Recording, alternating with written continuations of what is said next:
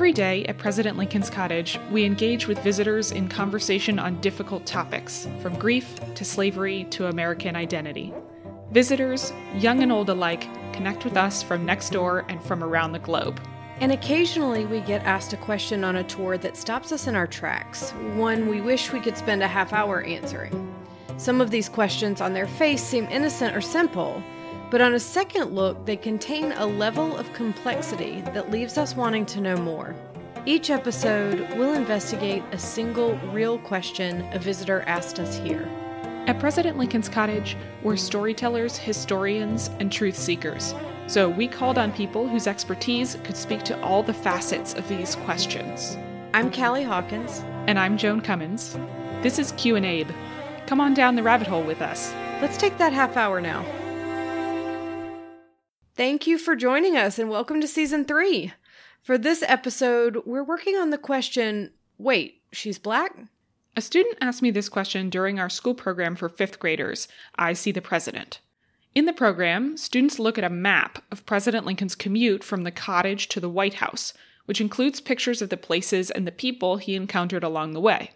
I was talking about Elizabeth Keckley, who had been formerly enslaved and later worked as Mrs. Lincoln's dressmaker.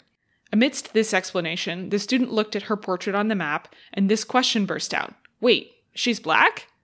In the moment, I told the student that if she were alive today, we might talk about her as mixed. Her mom and her grandma were Black, and her dad and her grandpa were white. He then went, oh, okay. But something about the student's surprise stuck with me. Clearly, something about Elizabeth Keckley's appearance had been quite different from his expectations. The surprise was really the hook that left us wanting to know more. As usual, we went to talk to a wide variety of people about our question. What was their take on this moment? So, I imagine knowing the picture that the student was looking at, there she is sitting in what to his eye or her eye, a 21st century kid, would be a very fancy dress, elaborate. She's wearing jewelry, including a wedding ring, earrings. She's sitting up erect, and it's a studio portrait. And so that may not have jived with the expectation of a Black person, nor whatever if you had told the students about her life in DC, a free woman. I think that the expectation also of Blacks during slavery, they were all enslaved. So even the freedom aspect and her, that photograph, when I've asked people to say, what does she look like? Well, proud, regal, deficient, independent, all of those things may, again, not fit the expectation, the racial one. And then, of course, again, it's hard to tell in a sepia or the old photographs, but she's light-skinned and her features are not legible necessarily to someone with certain expectations of Blackness. That's Jennifer Fleischner, a professor at Adelphi University in New York and a biographer of Elizabeth Keckley. We also spoke with A.B. Wilkinson, a historian at the University of Nevada, Las Vegas, who specializes in the history of people with mixed ancestry. So we read race in very specific ways depending on how we're brought up or where we're brought up and, during what time period. And it's interesting, now that we've had this conversation, I just Googled the pictures of her that are in existence. But now that I'm looking at her, I'm like, oh yeah, she would have been termed Black. She would have been termed mulatto. I don't think that she would have been identified as white. But again, that's perspective, right? Well, I think it reflects partially that person's experience, but partially also the fact that for a long time, there's been a severe underrepresentation of people of color in visual imaging, in daily life, that's reflected back to everybody else that says, oh, that's what a reporter looks like. That's what a doctor looks like. This is what Black looks like. In our case, in the case of America, lots of times people who live in places that have no Black populations or that don't know any Black people personally assume that Black is only what's being reflected to them by popular culture. In the 80s, when Bill Cosby's show was still a thing before all the other stuff, one of the valuable tacit lessons that show taught America was you can all be in the same family, the same nuclear family, and everybody's a different color. because that was certainly the case in the Huxtable family. And I think just seeing that every week sometimes made people go, oh, okay, I get it. Yeah. And I'm thinking about it that like part of what is inherent in this assumption or the conversation is that if you are surprised that Black people can look away, right? Like in that surprise, what you are revealing is that you thought in some little corner of your head that all Black people looked the same. Yeah, that you've had limited experience with the extensive diversity of what Black is. Is that something that is in your personal experience of people being confused about you? Oh my God. I used to, when I worked at People magazine for a little while in the news and human interest department, and the photo editor was a charming woman, older, who was German. And at least once a week, she would come, and we became friends. She would come plop herself down in the visitor's chair in my office and say, now, Karen, tell me again why you're Black. I'm saying, what do you mean, why am I Black? My mom's Black, my dad's Black, his mom's Black, his dad's Black. I can't help what other people's experiences are, but you should know that there is this whole spectrum of shade in the Black community. All of us consider ourselves Black, whether we're as pale as you are, and she was really pale, or whether they are very, very dark. That comes from our conversation with Karen Grigsby Bates, a journalist who covers race in America for NPR's popular program Code Switch. We've been around for about 7 years, and we are a bicoastal, multiracial, multicultural, multi-generational team of journalists who report on race, identity, and culture, and all the ways those things intersect with all the things that we're always reporting on in the news. Everything from politics to medicine to the arts to commerce, you name it. And as you can imagine, it's been a very interesting and busy couple of years in the past couple of years. If you want to see the picture of Elizabeth Keckley to form your own impressions, go to our website at www.lincolncottage.org and click Q&A podcast. We'll add it to the page for today's episode. Before she came to D.C., Elizabeth Keckley was born into slavery in 1818 on a farm near Richmond, Virginia. She was raised by her mother Agnes and her adoptive father George, both of whom were also enslaved. At the age of 4, Keckley was brought into the house of the Burwells, her enslavers, to take care of the white children in their family. Those children were Keckley's half-siblings, as Armistead Burwell, the white head of household, was her biological father, though she didn't know it at the time. As a young adult, she was taken to St. Louis by her enslavers, and while living there, she bought her freedom and her son's freedom with the proceeds from her dressmaking. She moved to Washington, D.C. right before the Civil War, intending to make dresses for whoever was next in the White House. And indeed, she secured a position as Mrs. Lincoln's dressmaker, and the two women became friends. We'll talk more about that complicated relationship in just a bit. Before we got any further into how other people saw her, I had a question for Jennifer. What do we know, if anything, about how Elizabeth Keckley saw herself and her own racial identity? Keckley herself thought of herself as of African descent, of Black, but she also considered herself, certainly when she came to DC, she went easily into the sort of caste and class of Blacks who were a sort of elitist, light-skinned. You could trace this in the churches she joined when she came to DC. The first church, the Union Bethel Church, that was when she first arrived. And then after Lincoln's death, the 15th Street Presbyterian Church, the elite church, where only light-skinned, middle-class Blacks joined. But because she had been born enslaved, she wasn't born free Black. She was in this sort of, again, this not the highest of the high. I mean, she was looked down upon on occasion by those who had been born free. And so there was sort of a complicated caste class system.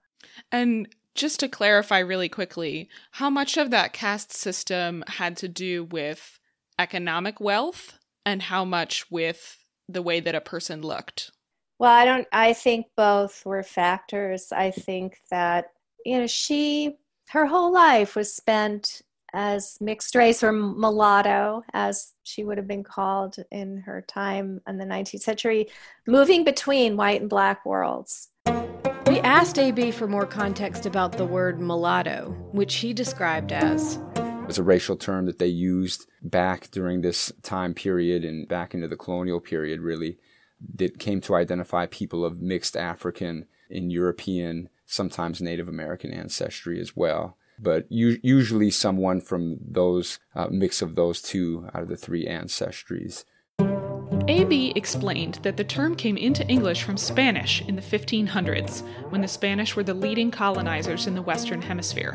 There are some Latin words like mixticus that go back even further than that, but the idea of this term meaning mixed ancestry seems to have come into Spanish from the Arabic muwallad, meaning a person who had both Arabic and non-Arabic heritage. We were assuming that this term was primarily to oppress the people it was applied to, as opposed to being a neutral term. Was that correct?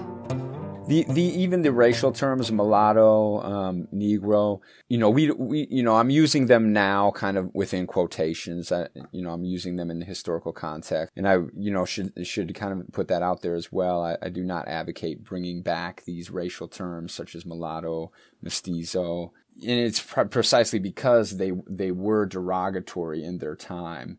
It's still questionable whether people even use these terms themselves or proudly use these terms to define themselves. In the one area where I have found people who wrote a letter identifying themselves as mixed ancestry from the early 17th century, they say we are called mulattoes. And they write to the Archbishop of the Anglican Church back in London, and they say we are called mulatters by those in our community. So they don't even really identify the term strongly or prominently, and I think that that's because it was seen as a derogatory or negative term. So when it's written about in the laws, people are really identified in negative terms, and it's usually, explaining kind of why they can't have rights. So that, for example, the 1705 law, which defines who constitutes a mulatto person, they say that, they kind of lay out, this is who a mulatto is because they cannot hold ecclesiastical office or public office. So definitely negative when they're using the term. And the other more prevalent place that they use the term mulatto is for servitude and slave laws, because predominantly people of mixed ancestry are enslaved and or in servitude during this period, in the colonial period at least, and into the antebellum period. Yeah, so one of the reasons, probably the main reason that people of mixed ancestry are identified in law is to keep them in bondage. At this point, we actually found out we needed to go back a step, and even further back in time. We spoke with anthropologist Nina Jablonski, who studies the origin and social positioning of human skin color, to find out, why do people even have different skin colors in the first place? Skin color is related to the intensity of sunlight, and specifically to the intensity of ultraviolet radiation. One particular pigment, called melanin, imparts most of the color to skin.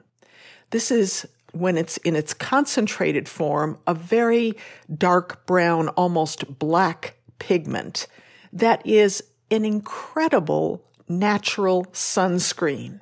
The short story is that as people evolved, and all humans evolved in Africa, in our original early human state, we were all darkly pigmented. We had a lot of melanin in our skin because melanin afforded superior protection to strong ultraviolet radiation that was present in our original homeland.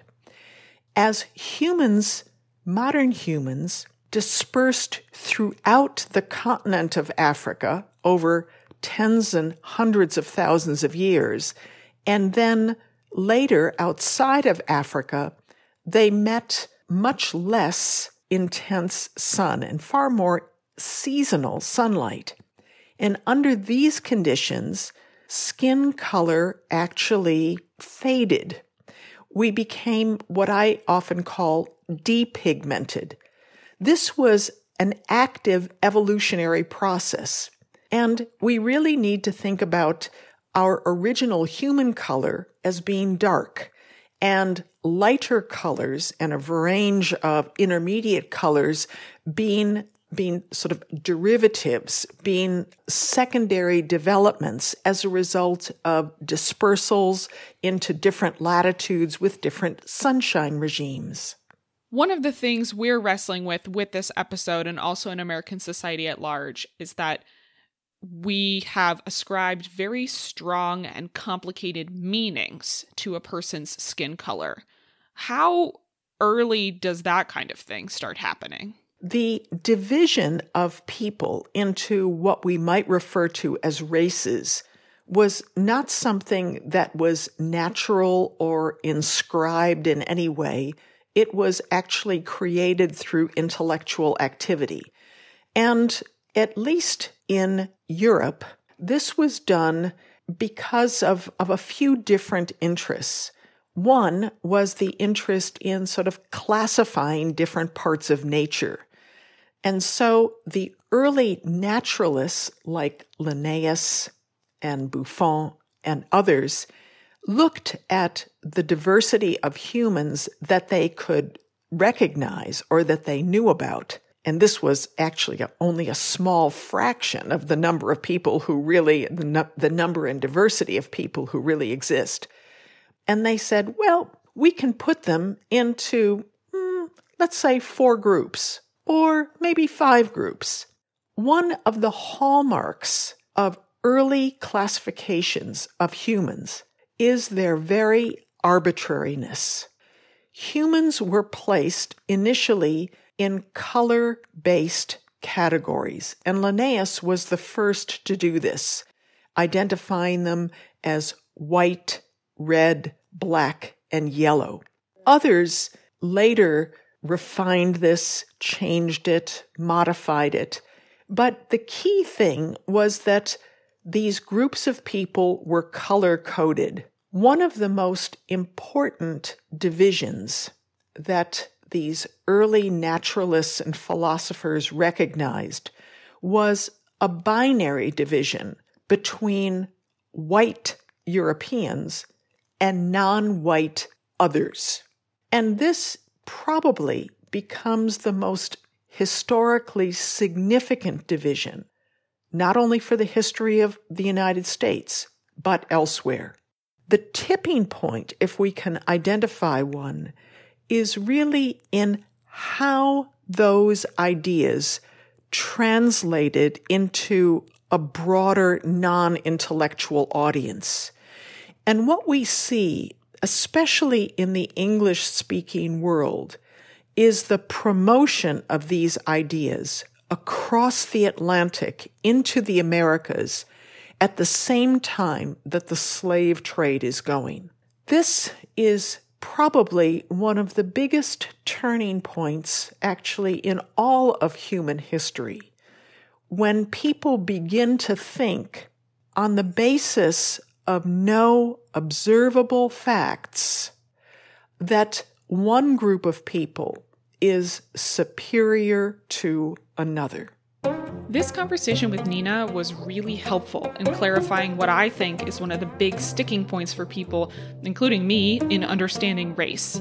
In saying, yes, as is apparent with your eyes, people have different skin colors, but that it's only society that says those colors mean anything. The meaning isn't inherent in the color, it's added on top by people. If you'd like to hear more of our conversation with Nina, you can listen to our bonus episode, The Science of Race. One of the side effects of the construction of race with pale Europeans at the top of the hierarchy is colorism, where even among people placed in marginalized racial groups, folks with lighter skin colors have more status and prestige. It's likely that Elizabeth Keckley's lighter skin tone made it more possible for her to gain access to the White House and to Mrs. Lincoln. I'm really curious about the two women's relationship beyond the transactional. And I asked Jennifer, what drew them together? What made them friends? Trouble, I think. Well, not just trouble, shared sorrow.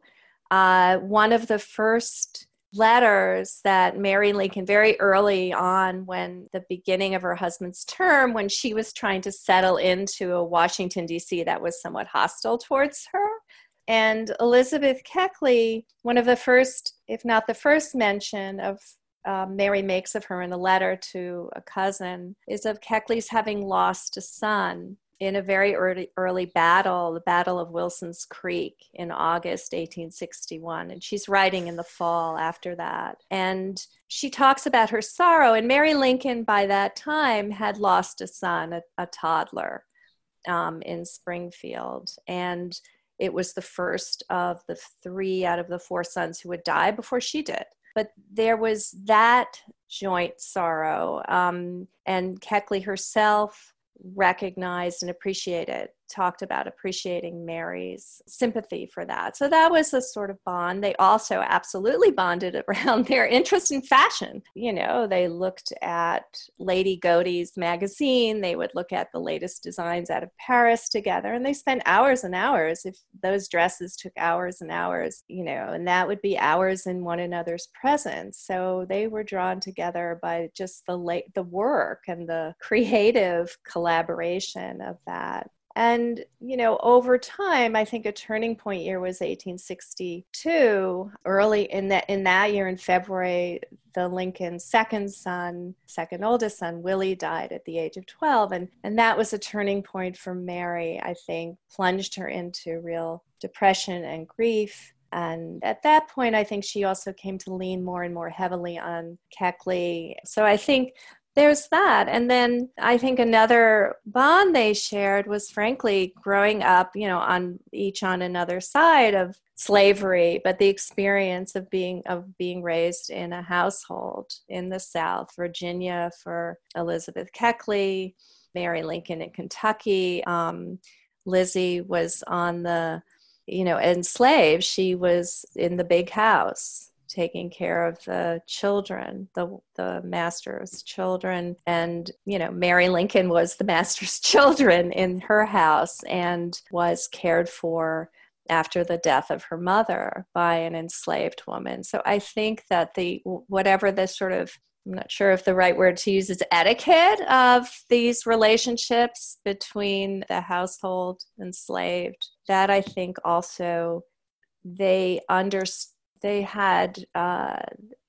Would you say that they felt like they knew how to act around each other? Yeah, that's what I'm trying to say. There's a certain kind of protocol and modes of behavior and a sort of understanding, perhaps, of boundaries, but also how those boundaries are fluid. In the Lincoln White House, Elizabeth Keckley was not the only light-skinned Black person with close access to the First Family. Another prominent member of D.C.'s African-American community, William Slade, worked as Lincoln's valet and was also relatively light in complexion. Karen had something interesting to add about the intersection of colorism and gender with regard to the different Black men working in the Lincoln White House. I have this theory that sometimes it is easier for a white employer to have people around him who look a little bit more like him than this bigger jump to, say, the color of his bodyguard, Mr. Johnson, who was very dark and who was hazed by a lot of the paler White House colored people because of his color. To do this because you're not immediately reminded of America's original sin. You know, it's like it does. You don't have to make that big psychological jump. It's like, uh-oh, I wonder if he's mad at me because. And in fact, as I understand it, Mr. Slade used to kind of brag a little bit about his elevated Southern aristocratic ancestry. Well, where did that come from, Mr. Slade? It came from a form of sexual coercion, if not outright assault, that produced many pale Black people who were, as you can imagine, some of them zealously safeguarding their paleness and maybe intermarrying and trying to pass it along to their children because it was perceived as an advantage in some situations.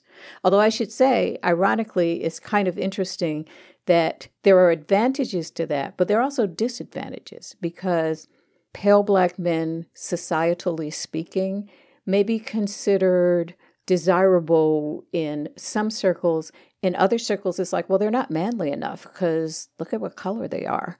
Mr. Johnson, good example. He was a black man who was chosen to be Lincoln's bodyguard because he looked strong and manly and as if he could take on all comers. They did not have him serving soup in the family dining room. Well, it even, it continues to this day. I mean, I'm too old to really be into hip hop, but even I know that there's been this long discussion about Drake v. Kanye and who's the real Black man. So it's, there are vestiges of that even now. Elizabeth Keckley's son, George, was even lighter skinned than she.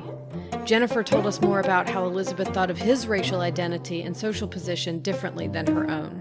So Elizabeth Keckley, or she was born Lizzie, Elizabeth Hobbs, born enslaved. She may have been biracial, but she, again, talked about her race. But her son, who I believe was born around 1841, he was the product of 4 years of sexual persecution when Lizzie was, during her teens, sent down from the Burrell home in Virginia to be the only slave in the household of the eldest son, Robert, and his wife, Anna. And they were in Hillsborough, North Carolina. And this is the darkest period of her life when she was beaten and when she was sexually assaulted and, persecuted for 4 years by the son of one of the prominent landholders in town, a man named Alexander Kirkland.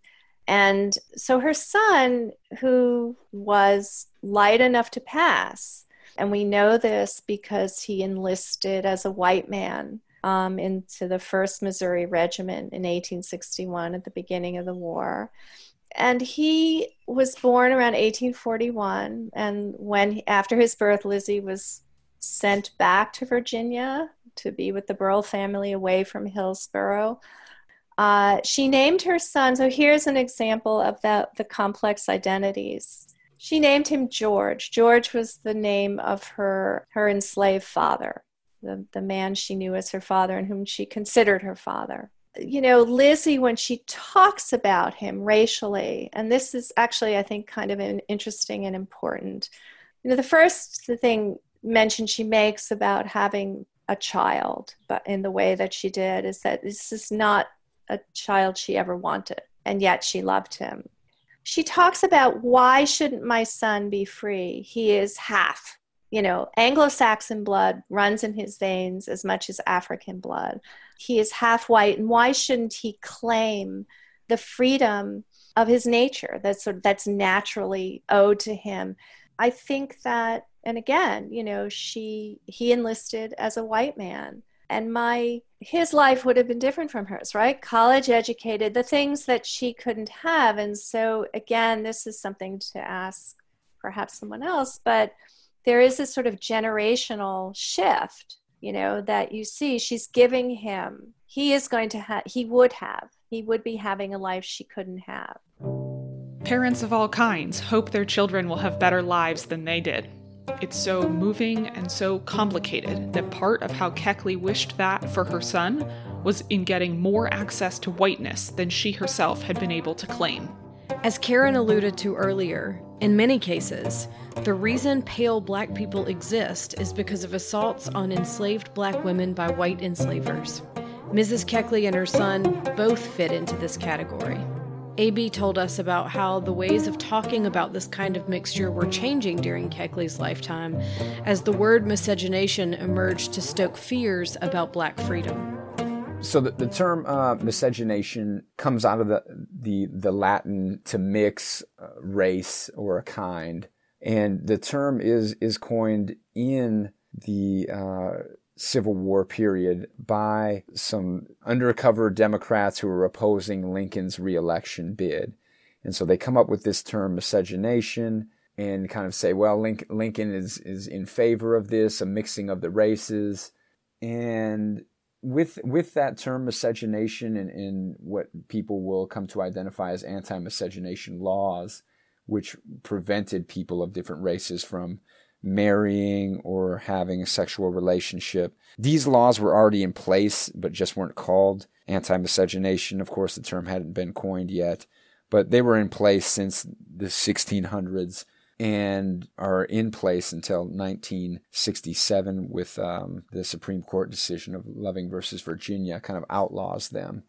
And they're still in over a dozen states, I believe, by that point. But they kind of reify or kind of cement these ideas around racial mixture and kind of help propagate ideas around the one-drop rule, that if one is of slightly mixed African ancestry with European ancestry, that the person is kind of fully black. So yeah, that miscegenation term coming out during Lincoln's time is really a seismic shift, really the Civil War and the outlawing of chattel slavery, the 13th Amendment and other amendments to come out of the Civil War. These things show progress, but also there's a regression that kind of takes place in terms of the way that we think about races of people and kind of reclassifying people who might have been termed mixed before, even further and harder within kind of that black and or Negro category. It's making me think about that there were folks for whom mixing of the races, as it were, was okay under a slavery context, or in a specific context under slavery, but suddenly would not be okay should the participants all be free and ostensibly more equal members of society.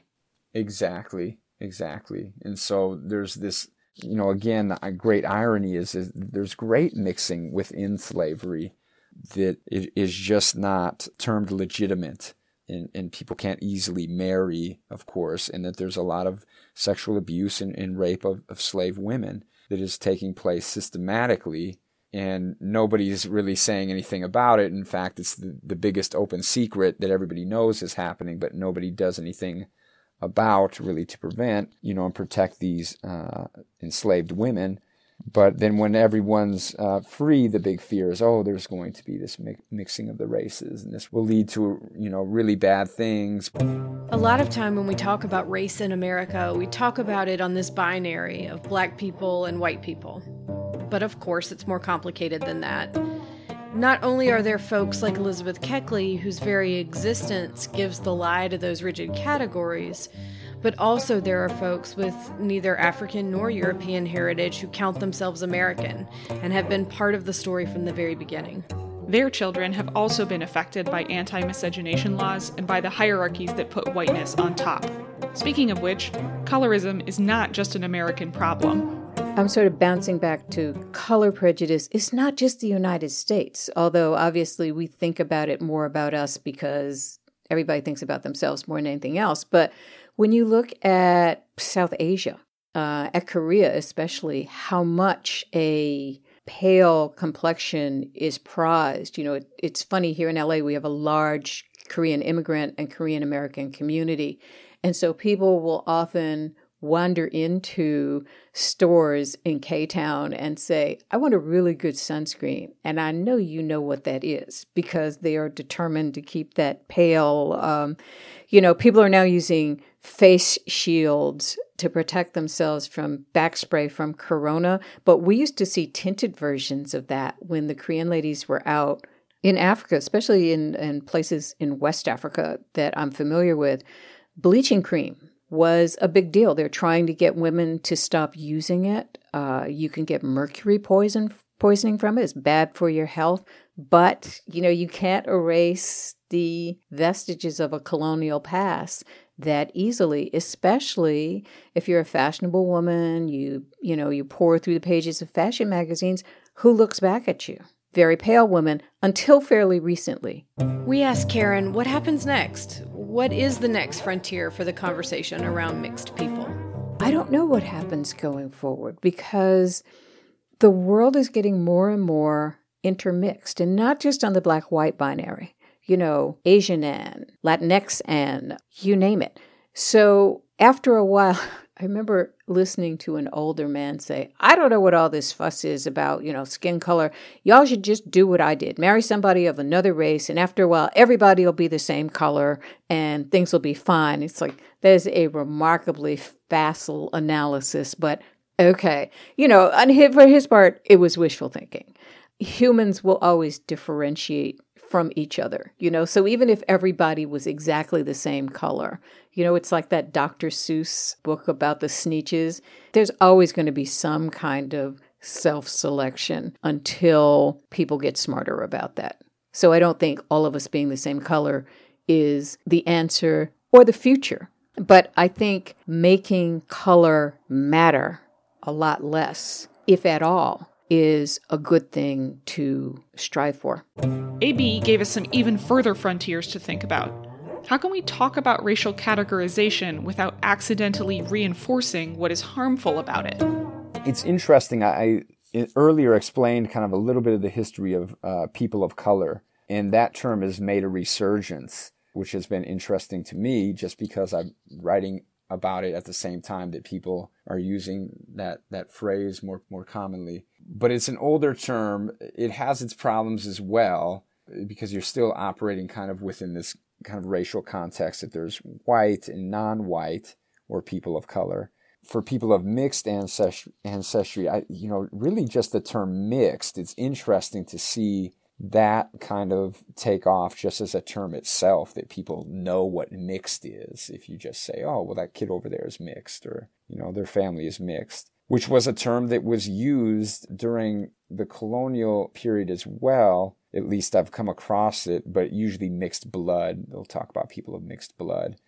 But I wonder what we mean when we say the term mixed, even myself when I'm using it, if I'm saying, well, race doesn't really exist and you can't really mix races, but we have the idea that you still can, right?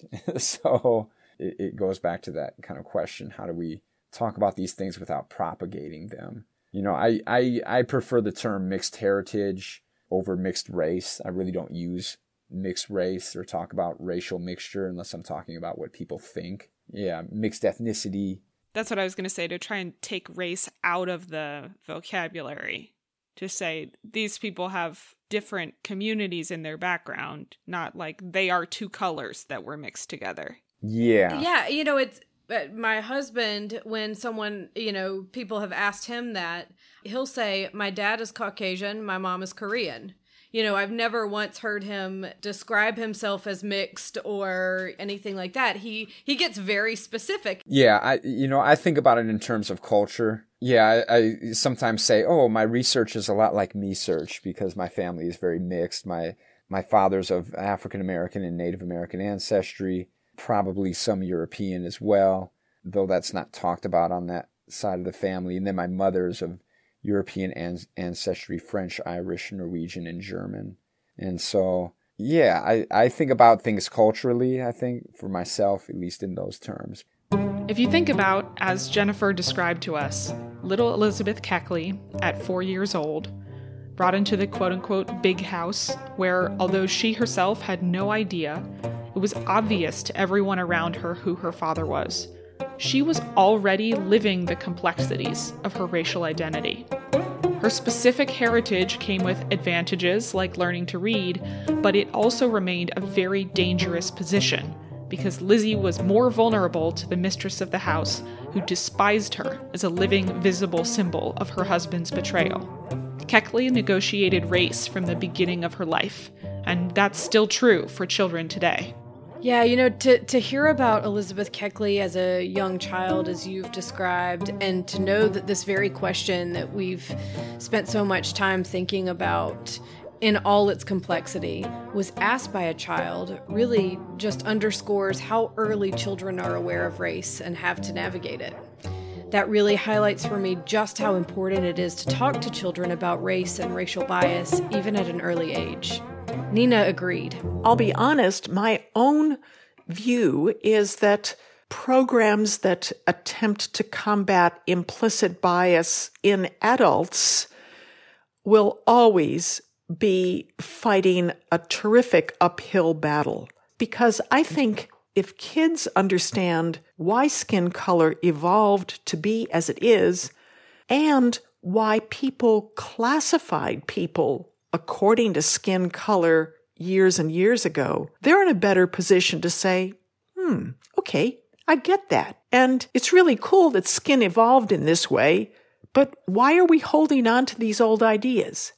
One of my favorite things about talking to kids about slavery at the cottage is that the unfairness of it is so transparent to them, and they are ready in a second to call that out. Children have a great deal of power in their perceptiveness and in the forthright strength of their belief, but they're also uniquely vulnerable to absorbing harm from the world around them. Which means it's our responsibility as adults to work to recognize what harmful things we've picked up as kids and to keep it from damaging others in turn. In service of that, what moment of surprise can you double-check yourself on? What old ideas are you holding on to that you'd like to be free of? This episode was produced by me, Joan Cummins, and Callie Hawkins, with backup from the President Lincoln's Cottage team.